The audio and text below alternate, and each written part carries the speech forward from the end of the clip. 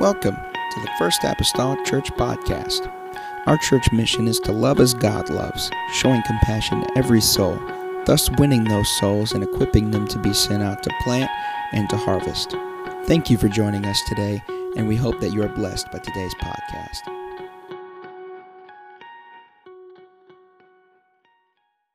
That as well. Amen. This morning. If you'll turn with me to the book of 2 Samuel, chapter number 19. 2 Samuel, chapter number 19. Amen. And we'll read a few verses of Scripture, starting with verse number 24. Starting with verse number 24.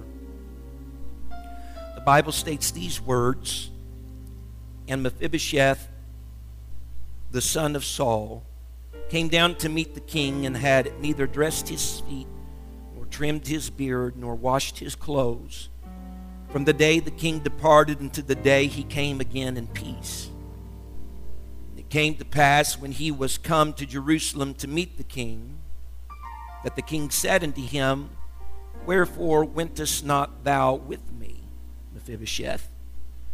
And he answered, My lord, O king, my servant deceived me, for thy servant said, I will saddle me an ass, that I may ride thereon and go to the king, because thy servant is lame. And he has slandered thy servant unto my lord the king. But my lord the king is as an angel of God. Do therefore what is good in thine eyes. For all of my father's house were but dead men before my lord the king. Yet didst thou set thy servant among them that did eat at thine own table. What right therefore have I yet to cry any more unto the king? And the king said unto him, Why speakest thou any more of thy matters? I have said, Thou and Ziba divide the land. And Mephibosheth said unto the king, Yea, let him take all, for as much as my lord the king is come again in peace unto his own house. Amen. For a little space of time here today, I'd like to minister to us this morning this. The Lord is my portion. The Lord is my portion. Can you say that with me? The Lord is my portion. Hallelujah. Let's go to the Lord in prayer. Father, I love you, Jesus. Help us, God, in the next, Lord, moments of time here on this Sunday morning. God, as we would engage our hearts and our minds, God, and allow your word to be the centerpiece of our lives. I pray, oh Lord, today, God, that you would speak through your word. God, let heaven touch us, Lord, anew and afresh. I pray, God, anoint my mind and my lips. God, use me as you would desire. Mark every bit of air from me. But God, even more importantly, God, anoint, God, those that sit in the audience, that there be an ebb and a flow, God, from the pulpit to the pew, Lord Jesus, concerning your word. God, we'll thank you and we'll praise you for it. In the lovely name of Jesus Christ that I pray. Amen and amen. The church say amen. Amen. Amen. You may be seated this morning in Jesus' name. Amen. The Lord is my portion. Look at your neighbor and tell them that. The Lord is my portion. In 1894, in Brooktondale, New York, Rhea F. Miller was born to her parents, Martin and Bertha Ross. Rhea's mother was a Christian, but her father was an alcoholic who wanted nothing to do with church, nothing to do with religion. Bertha, however, faithfully prayed for her husband very diligently, and he eventually was converted and even became a pastor. Miller family attended Martin's church, where their son Howard met Rhea, fell in love and married. As the story goes, one day Rhea was walking several years later through a field near her home around the year of 1922, and she began to reflect on her father's testimony of having once been an alcoholic and now delivered from alcoholism, and even being a Christian, even a pastor of a church. And she began to reflect on his life story, how he would rather have Jesus than all the silver and the gold. And from those reflections, she would pen a poem that would later become a well-known song in 1939 that has these lyrics: I'd rather have Jesus than silver and gold. I'd rather be his than have riches untold. I'd rather have Jesus than houses or lands. I'd rather be led by his nail-pierced hand than to be the king of a vast domain or be held in sin's dread sway. I'd rather have Jesus than anything this world affords today. It goes on to say, I'd rather have Jesus than men's applause. I'd rather be faithful to his dear cause. I'd rather have Jesus than worldwide fame. I'd rather be true to his holy name. He's fairer than the lilies of rarest bloom. He's sweeter than honey from out of the comb. He's all that my hungering spirit needs. I'd rather have Jesus and let him lead. Now, these are strong sentiments from a pen of a daughter that had undoubtedly watched her father's enslavement at one time to alcoholism. And sure, she had witnessed, no doubt, at different moments in her life when nothing else mattered to her dad than the next drink that he was to have. And perhaps she may have witnessed her family's finances and stability oftentimes have been offered on the altar, if you will, of his addiction to alcohol. But the actions of her father seemed to be a means to the end type, with the end being the next drink or the alcohol that he desired. And so for her as a girl, grow up and then see this same man that despised religion and despised wanting anything to do, for that matter, with the church, stand behind a pulpit, preach to people, and share with them the message and the gospel of Christ, must have been very impactful to her. Because that same man at one time that relentlessly held a bottle, if you will, of his favorite brew in his hand, now was gripping the Word of God and shared it with others, and they found themselves in the audience in similar circumstances. And he who once was a drunk may now be speaking to people who are drunks, and he's letting them know there is nothing, never anything I've found any better than the Lord Jesus Christ. Before, this girl had witnessed her father abandon all and forsake all for the object of his affection. And really, since that time to the present, for him, only one thing had changed, and that was the object of his affection. Silver and gold, houses and lands was not his drawing card. Riches and fame, the applause of men, nope, that didn't allure him. The highest of offices, the rarest of creations, amen, in nature could not compete with what his spirit hungered for. His spirit hungered for not even the alcohol he once had known. And among all these things, his daughter encapsulated the spirit of her father. I'd rather have Jesus than anything. Someone say amen. And so this morning, that attitude over time, I'd rather have Jesus than anything. Not speaking for him, but speaking for a generation of people that grew up in a moment of time in churches all across America. Little shanties, if you will, that loved God, praised God, worshiped God, adopted the very same attitude in those days, that they would rather have the Lord Jesus Christ than anything. But over time, that attitude has become the exception rather than the rule. God, in many instances of modern day America, has become the dependable crutch that people can lean on when they need him. He has become their good luck charm during moments of uncertainty in their life. He has been their help that they look to only whenever they are in trouble.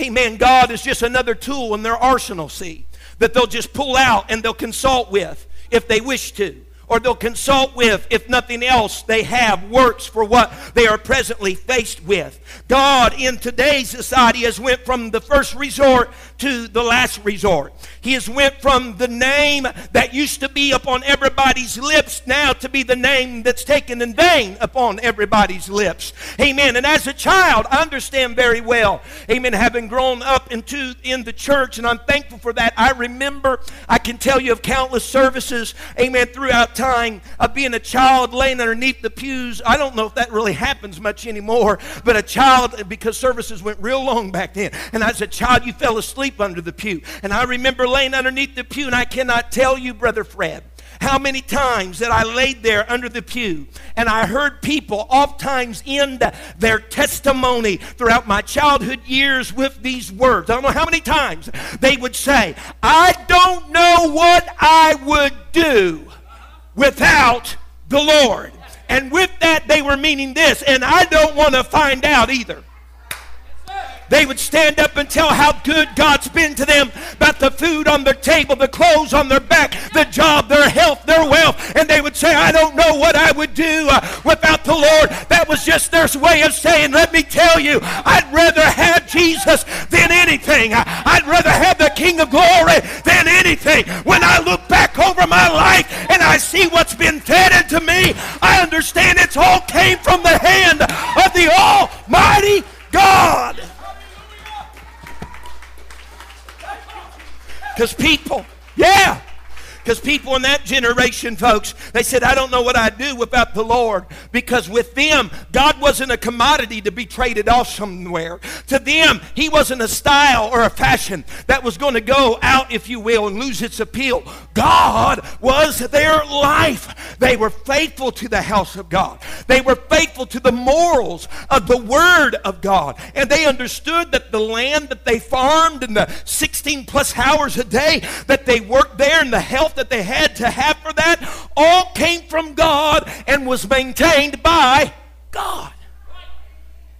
And so to them, the phrase of the scripture that says every good and perfect gift comes from above, it's more, or was more than a phrase to them. It was a proven truth that had been worked out in their life. They truly understood, as I'm trying to convey this morning, that the Lord was their portion. Someone say amen. So when we turn our attention to our scripture today for a little history lesson before we get into it, we're reading of Mephibosheth that's coming into David. But to understand the role of Mephibosheth in David's life and vice versa, we got to understand the background just a little. When Saul and Jonathan's lives perished on Mount Gilboa, Mephibosheth being the son of Jonathan, the grandson of Saul, when both of their lives perished on Mount Gilboa, the Bible tells us that Mephibosheth was around 5 years old, and that the nurse that was overseeing him and with him fled because both his father and grandfather, and for that matter, several of his uncles, had been taken in death on that mountain and in that battle. And so she is fleeing. And as she is fleeing, she accidentally drops Mephibosheth, causing him, the Bible says, to become lame in both of his feet. And so from the age of 5, amen, he has been crippled by a fall that is largely dependent upon others. He is for his own welfare, for whatever happens in his life. The Bible says that he was carried to a place called Lodabar. It was a place that was without pasture. He was reared there in the house of Machir. Amen. And evidently he married while he was there, had a son while he was there. And after David became king, after Saul is dead, and David eventually becomes king. David has fought a lot of enemies, a lot of battles. He's trying to get rest for the land. And when he finally comes to that place, he has a little season of rest. The Bible says that David remembered the covenant that he made with Jonathan. Mephibosheth's father. And the covenant that he made with Jonathan, there was love unlike any other between two individuals. They were chums. They were friends.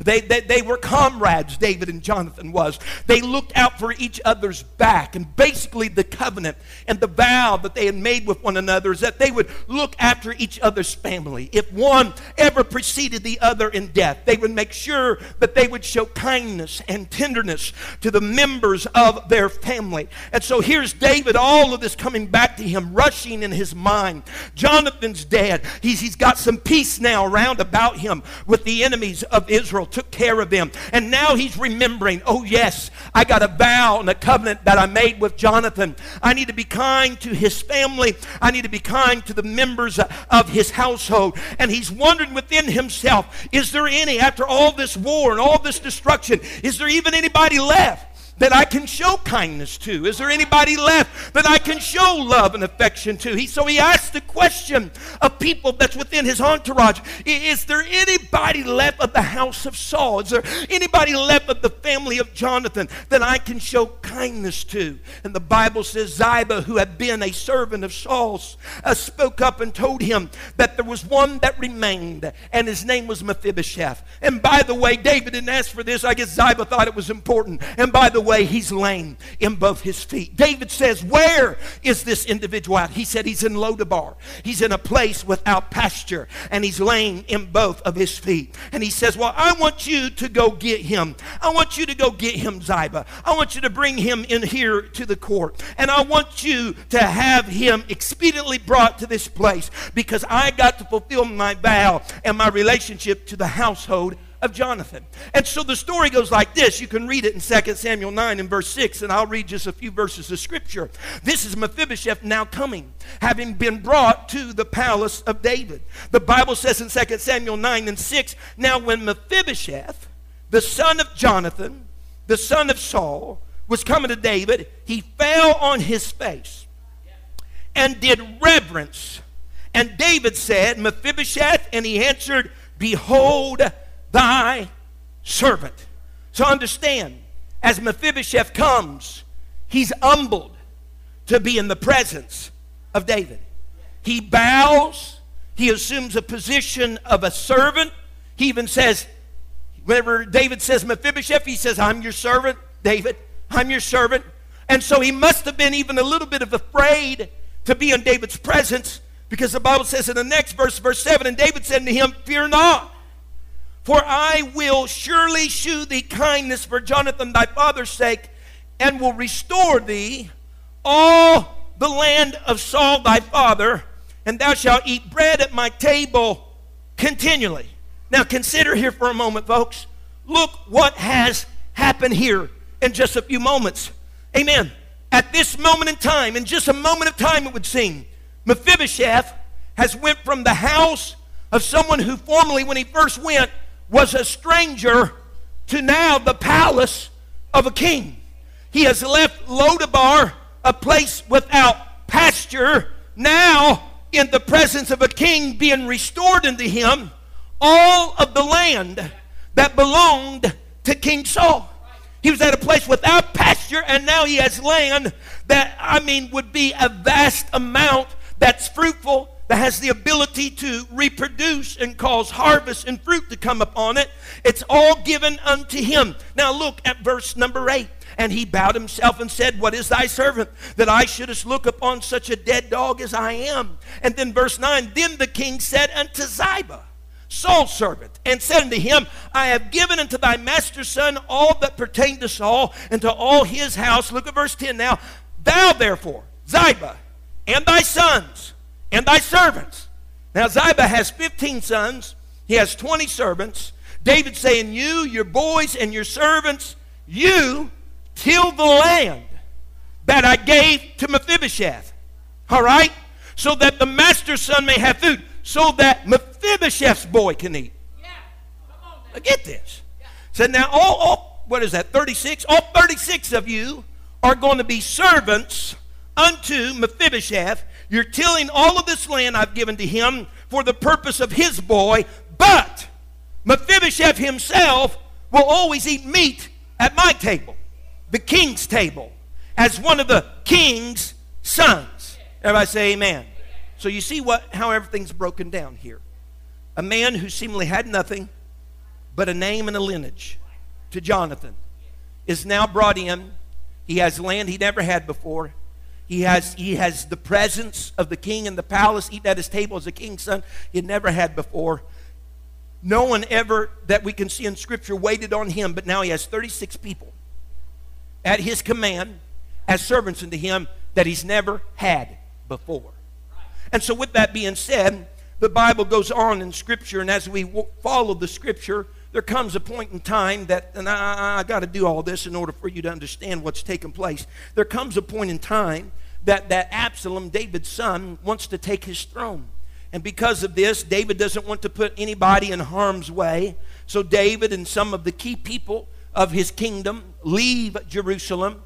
And as they are leaving, certain ones meet him as he leaves to provide things for their journey, to give their moral support. And in doing so, in 2 Samuel 16, the Bible says that as David is leaving, Ziba, the servant of Mephibosheth, comes unto David, and he has a couple of donkeys with him, the Bible says.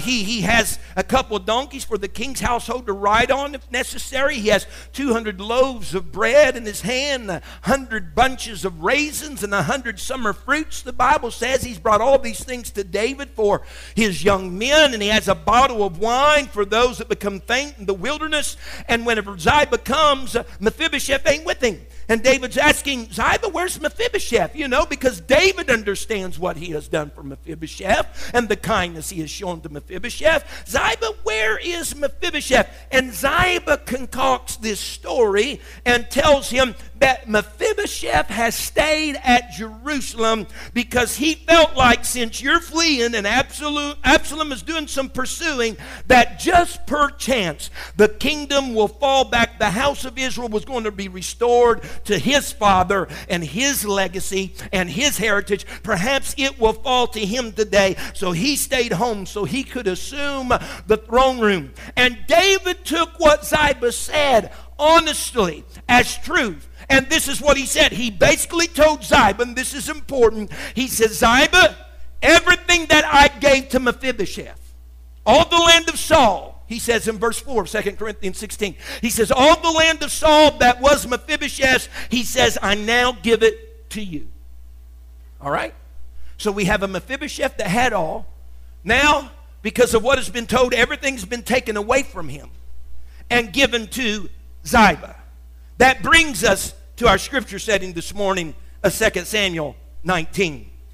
Everything has went down with Absalom. Absalom's now dead. Things are at peace. David can return back to Jerusalem.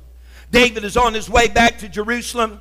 There are some people coming out to meet him because they're glad that the king is returning. One of them, or a group of them that return to meet David as he comes back, is Mephibosheth, the one that had not went out there whenever he left. And whenever Mephibosheth comes, verse 24 tells us in 2 Samuel 19 that he had not dressed his feet.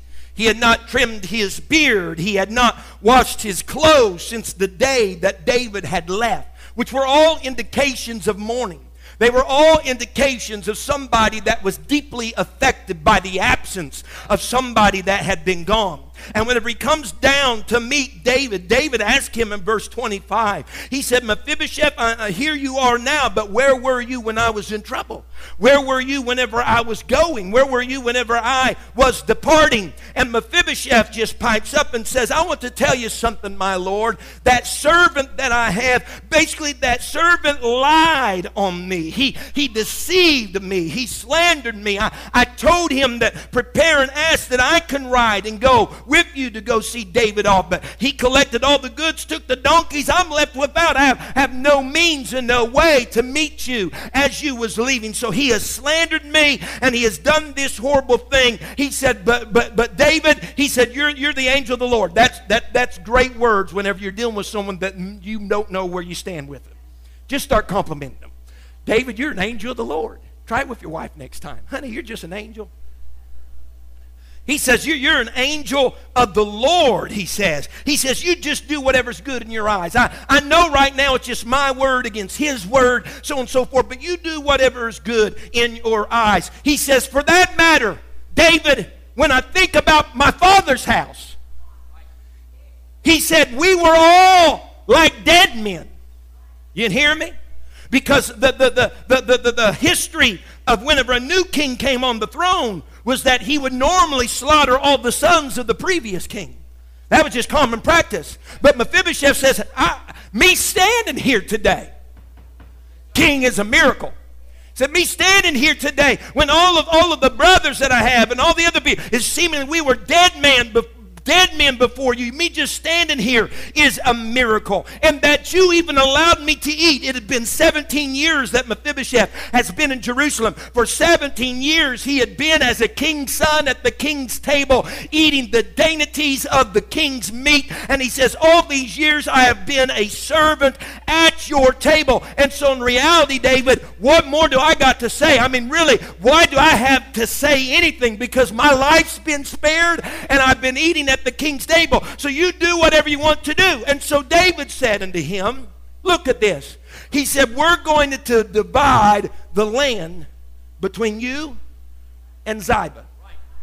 Now here's the course of events. Mephibosheth has all. Ziba has all. And now we got a 50-50 split between Ziba and Mephibosheth. Someone's scratching their head, but Mephibosheth, he's just a lame boy and all this stuff. You got to understand, put yourself in David's position right now. Everything David is seeing right now is suspicious. I mean, he just went through his own son trying to take his throne. I mean, what would not cause somebody that is not a blood relative of that means to try to do something? Everything is suspicion right now. And so David just says, we're going to divide the land between Ziba and between Mephibosheth. And I like what Mephibosheth says. He says, David, go on and let Ziba just take it all. For as much as the Lord the king has come again in peace unto his own house.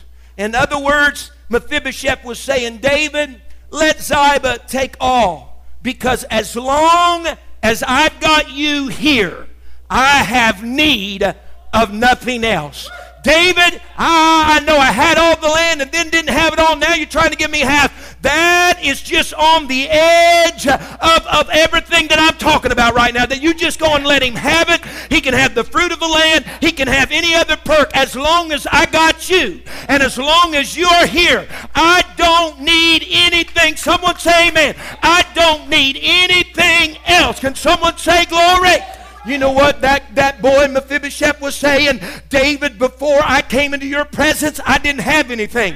Before I came into your presence, I was in a land without pasture. Before I came into your presence, I was everything but a dead man. Before I came into your presence, I was a cripple, looked down upon as a cripple. But whenever I came into your presence, yes, I got land. And yes, I got a place at the king's table. And yes, there's a lot of perks that came into my life. But I understand something today, David. I'm not going after gifts. I'm going after the giver. I'm not going after all of the perks. I'm going after the one that distributes them. I'm going after the king. He can have it all. Just give me the king. Could someone say glory? And so with that being said today, we are at a similar juncture as Mephibosheth. A similar juncture as Mephibosheth. We were all dead in our sins and our transgressions. We were all accounted as dead men. And we all have certainly been crippled by the fall of the first family in the Garden of Eden. And so we have a very similar story to Mephibosheth. And the king has beckoned us to his presence. And he has lavished things upon us. I don't know about you, but I can begin to count my blessings, name them one by one, of what God has done for me in my short-lived life upon this earth. I can trace lines, direct lines in my estimation back to the handiwork and the power and the provision of God. But ladies and gentlemen, I'm here to tell you you this morning that there is something that I got to come to terms with, that if it's not there tomorrow, amen, or if it dries up on this sector the next day, if I still have Him, if I still have Him, if I still have Him, it doesn't matter what's subtracted or what is added. Whenever I understand it's not really all about that, it's about the Lord being my portion, it's about Him being my inheritance. Yes! Someone say glory! You know what Mephibosheth understood? You give him all of the land of King Saul, that's all right. I know you own more land than that. And if you want to, you can give me land further down the road. But that can only take place if I got you. I know I might not eat another meal at your table, but if I got you, you could change your mind and give me another place at the table. In other words, all these other things are peripheral things because they all flow from you. He is my portion. Woo! That's the reason you got to move today. That's the reason that whenever Moses comes back from fighting against the kings that went up against Sodom and Gomorrah and stole away Lot, his family, they come back victorious. Abraham, that is, not Moses. Abraham comes, the king of Salem is saying, listen here, I'll give you some riches, some spoils, if you just give me the souls of the people that are with you. Abraham doesn't move off of his conviction. He said, no, the things that you got are immaterial to me. Whatever garments, shekels of gold, wedges of silver, whatever they may be, are immaterial to me. We're not making no exchange here. Abraham left with that kind of decision and mentality only for the next chapter to open up, chapter 15. The Lord is speaking to Abraham and told Abraham, Abraham, fear not, Abraham, I am thy shield and thy exceeding great reward. You know what he was telling Abraham? You got it right, buddy. You got it right, buddy. I don't care what king he is of a vast domain. There's nothing that he can extend to you that's any better than what you got, because I am your exceeding great reward. If he says it's houses and lands and riches, he said it will not surpass having me in your corner. It will not surpass having me on your side. I am your exceeding great reward. Now, folks, the Lord was Abraham's portion. The Bible tells us in New Testament Scripture a story that many, if not most, are probably familiar with. And that is,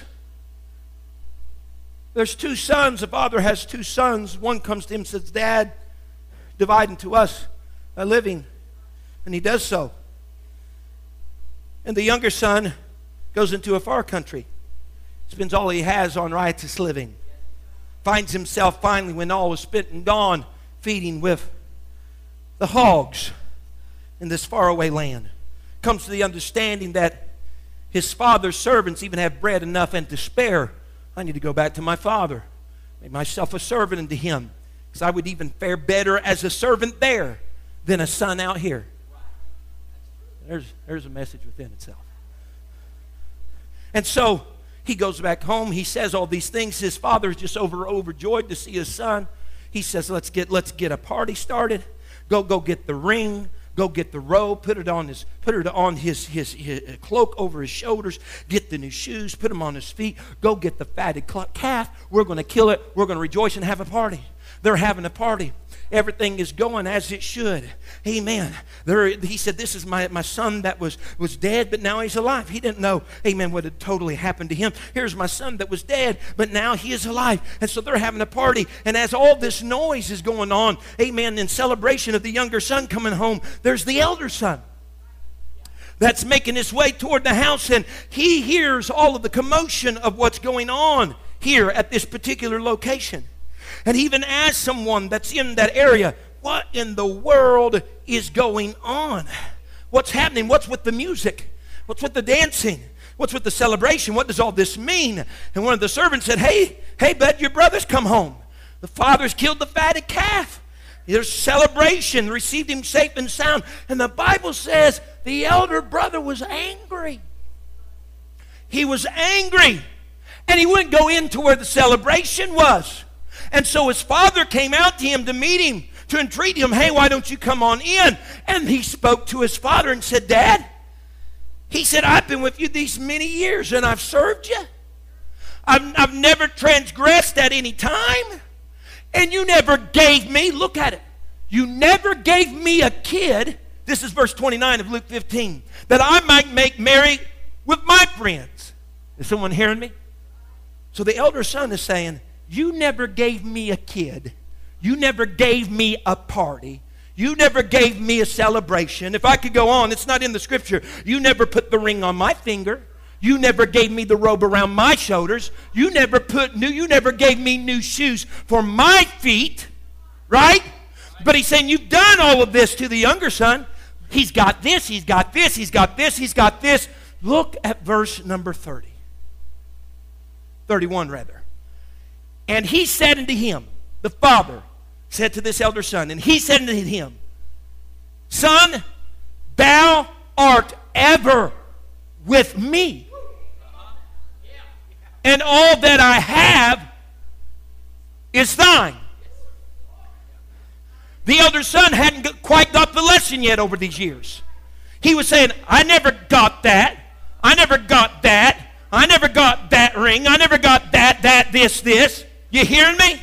I didn't have the riches. I didn't have the house. I didn't have the... You never gave me all these. He said, son, all these years you've had me.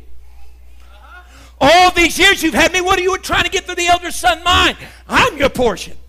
Daddy's your portion. And as long as you have daddy, you got houses. And as long as you got daddy, you got rings. And you got a robe. And you got new shoes. And the fatted calf's been available all these years. As long as you got daddy. As long as I'm your portion.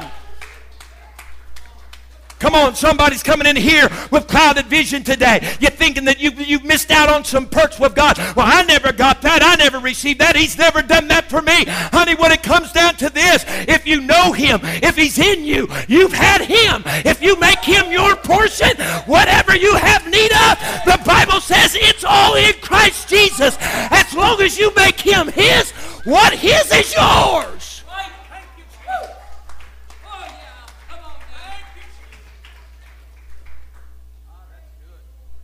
Right?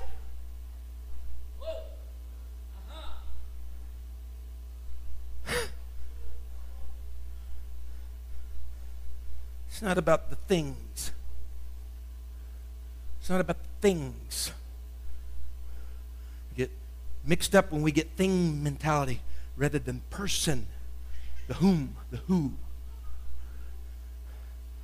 Some are going after things. They've made things their portion. God says you need to make me the person. Make me your portion. Because the things are a byproduct of the who. Someone say amen. Because if the Lord is your portion. David understood this. Maybe this struck a chord with David. Because see, David in the writing of the Psalms, one psalm that he wrote, Psalms 142, David wrote. The superscript there tells us that David wrote that psalm, Psalm 142, whenever he was in the cave. Probably most notably the cave of Adullam. All of that took place before our scripture text of 2 Samuel 19. David being in the cave of Adullam and was trying to get away as a fugitive from King Saul. And whenever David is writing this, being in the cave, He's talking about the trouble that is all around him. He's talking about how his spirit is overwhelmed within him. He talks about how some are trying to take advantage of him in the direction that he walked.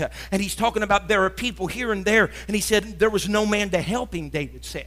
He said refuge was failing him. No one cared about his soul. No one cared about where he was. But verse 5 says, I cried unto thee, O Lord. I said, thou art my refuge and my portion in the land of the living. David understood something. When I'm overwhelmed and there is no exterior help from any of my brethren, it's in that moment then that I remember and I cry to God and I remember, amen, I don't have to have any exterior help.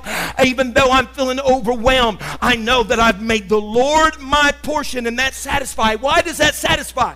Because when you have Jesus, listen to me, I cannot say this enough or emphasize this enough. When you have Jesus, you have it all. Because David said also in Psalms 18 verses 1 and 2, he says, I will love thee, O Lord, my strength.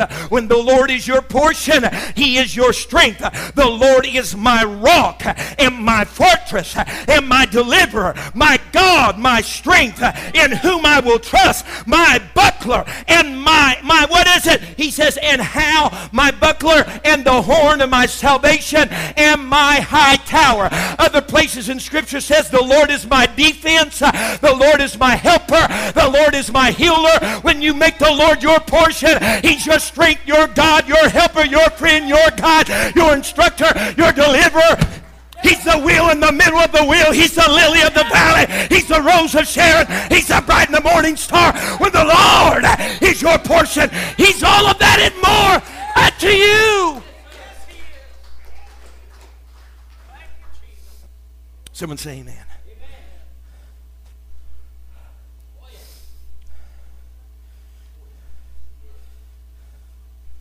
Consider, if you will, Lamentations chapter 3. Verse 21, Jeremiah, most notably being the author of Lamentations. Lamentations 3 and verse 21, he says, my soul, verse 21, sorry, this I recall to my mind, therefore I have hope, or have I hope. It is of the Lord's mercies that we are not consumed, because of his compassions fail not. They are new every morning. Great is thy faithfulness. Jeremiah says, this I recall to my mind, therefore have I hope. You got to understand the time in which Jeremiah is writing. Jeremiah writes and recalls to mind that there is hope. The context in which he is writing and making this statement, he's sitting somewhere in a cave overlooking a destroyed Jerusalem. A destroyed Jerusalem. Completely annihilated. There's the smell of decaying bodies that's filling the air. He sees poor, starving people perhaps picking through the rubble, looking for food. Jeremiah understands that everything he's prophesied about has happened. It's come to pass. He's the weeping prophet here in the cave over the city. He's pondering those that have been lost. Why didn't you listen to me? Why didn't you hear me? Why didn't you give ear to the warnings that I gave? And so it's easy in those type of moments to feel overwhelmed. It's easy in those type of moments to be struck with hopelessness. But it's then, the Bible says, though, that he remembered. And he looks up undoubtedly. And he set his mind on this fact. The Lord's mercies. The Lord's mercies. If it is of the Lord's mercies that we are not consumed, because of his compassions, we fail not. Jeremiah is saying, I am where I am today. I'm able to behold what I'm beholding today because of the Lord. The Lord. because I've made him my portion. If you'll stand with me this morning, I'll try to hasten to a close here.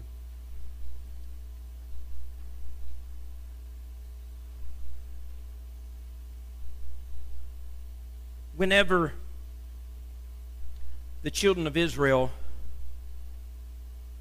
approached Canaan, those 12 tribes, they were going to have a disbursement of the land, certain allotments be given to certain tribes.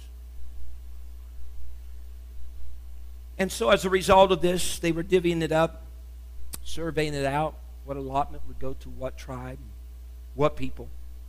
And so when God parceled out the land of Canaan among the tribes of Israel, he made an exception, what he was divvying out. Numbers 18 and 20. He had told them before time, Moses and Aaron.